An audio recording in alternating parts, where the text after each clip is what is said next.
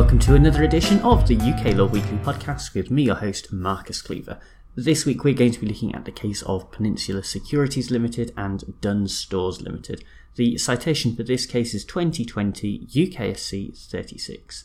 And the case that we're looking at this week begins with the development of a shopping centre in Derry, Northern Ireland. In order to attract a range of different shops and retailers, the developer, Mr. Shortall, wanted to find an anchor tenant. This is a large, big-name store that would commit to the shopping centre in return for favourable terms on a lease. With that in mind, Shortall turned to Dunnes Stores, which might seem like a surprising choice for a flagship at first, as most people in the UK will probably not have heard of this shop before. That is because Dunnes is a Dublin-based retailer that has much more prominence in the south of Ireland than the north. To give you an idea about their size and what they sell, I would say that their closest equivalent in the UK is probably Marks & Spencer's, but maybe a listener who has more familiarity with Dunnes has a better comparison. Anyway, it doesn't matter that much, because the point is that as part of the lease, the developer covenanted that there would never be a unit in the shopping centre larger than 3,000 square feet that would sell food or textiles, therefore giving a significant advantage to Dunnes at the location. At first everything was going fine. Dunnes put their store together and the shopping centre opened. Unfortunately, as we have seen in recent years, shopping centres aren't the economic proposition or attraction that they used to be, and the centre in Derry began to suffer. By this time, Shortall had importantly assigned the freehold interest in the property, as well as the burden of the covenant, to the company that is the respondent in this case, Peninsula Securities. In practical terms, this didn't make much difference because the company was owned by Shortall's wife, but was managed by Shortall himself. However, it did make a difference in the context of the claim that was subsequently brought by Peninsula against Dunnes that forms the basis of the case featured in this episode.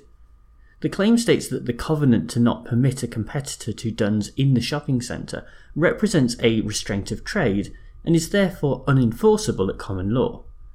As a quick reminder at this point, the doctrine of restraint of trade basically says that an individual or a company should be allowed to practice their trade without undue interference.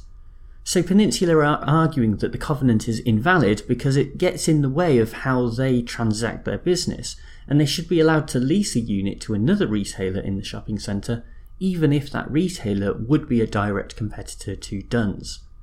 In the High Court, the judge followed the classic case of Esso Petroleum Company Limited and Harper's Garage Limited from 1968, which essentially asks whether the claimant had, by entering into the covenant, surrendered a pre-existing freedom of theirs to use the land.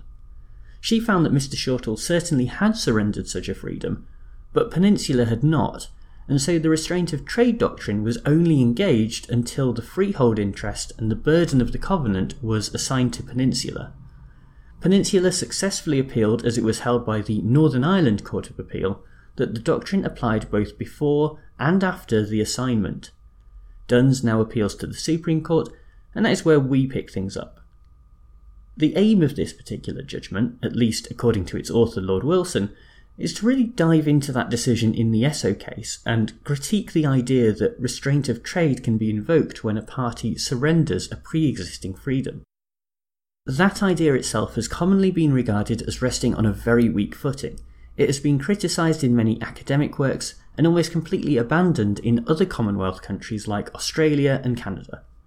For those of you who are not aware of the background to the Esso case, the owner of 2 petrol stations had agreed to only buy petrol from Esso, but later tried to get out of those so-called solus agreements by arguing that it was a restraint of trade.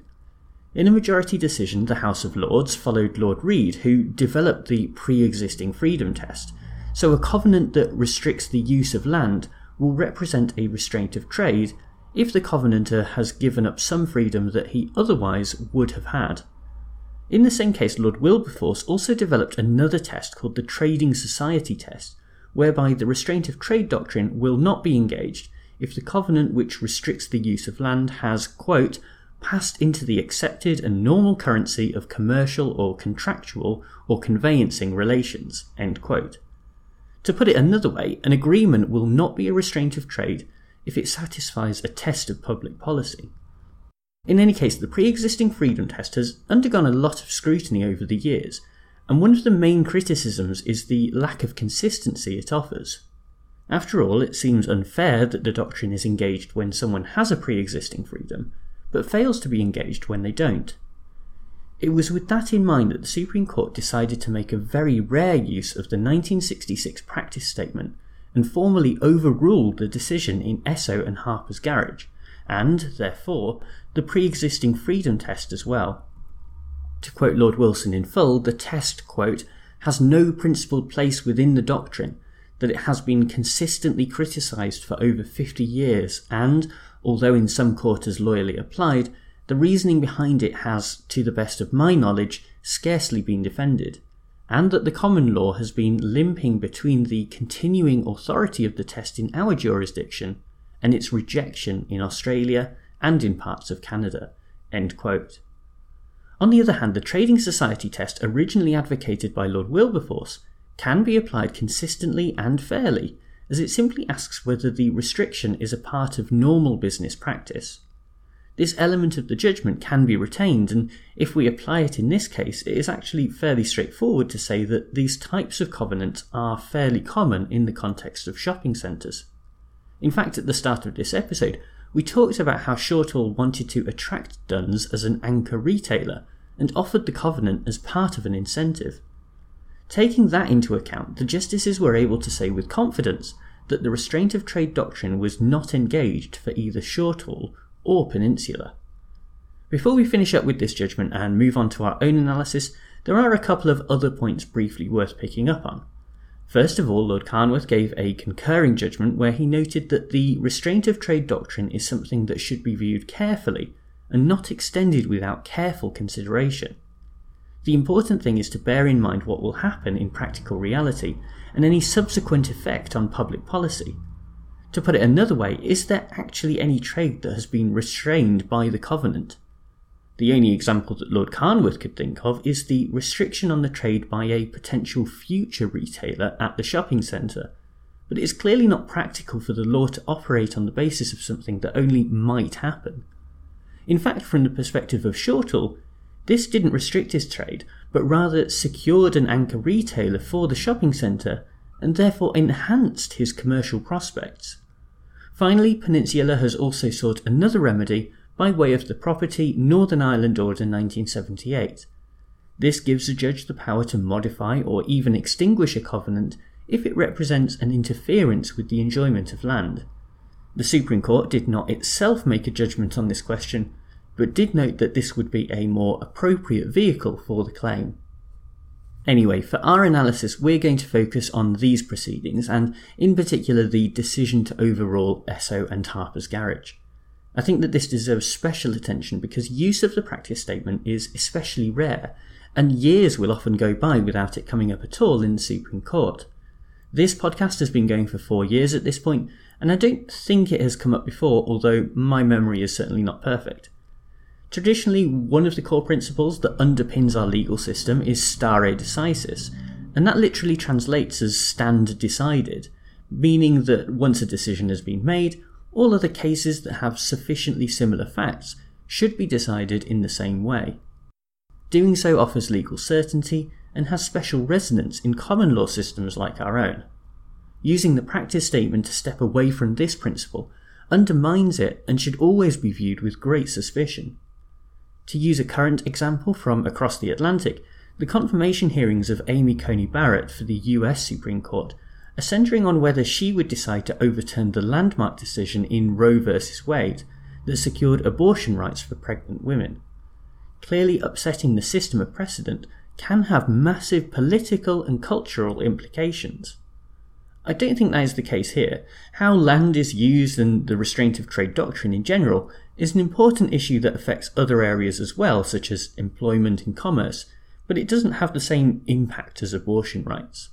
While that means we can't just start overturning case law left, right and centre, it does give a bit of flexibility to the UK Supreme Court, especially in this context of a judgment that has been consistently criticised for more than 50 years at this point.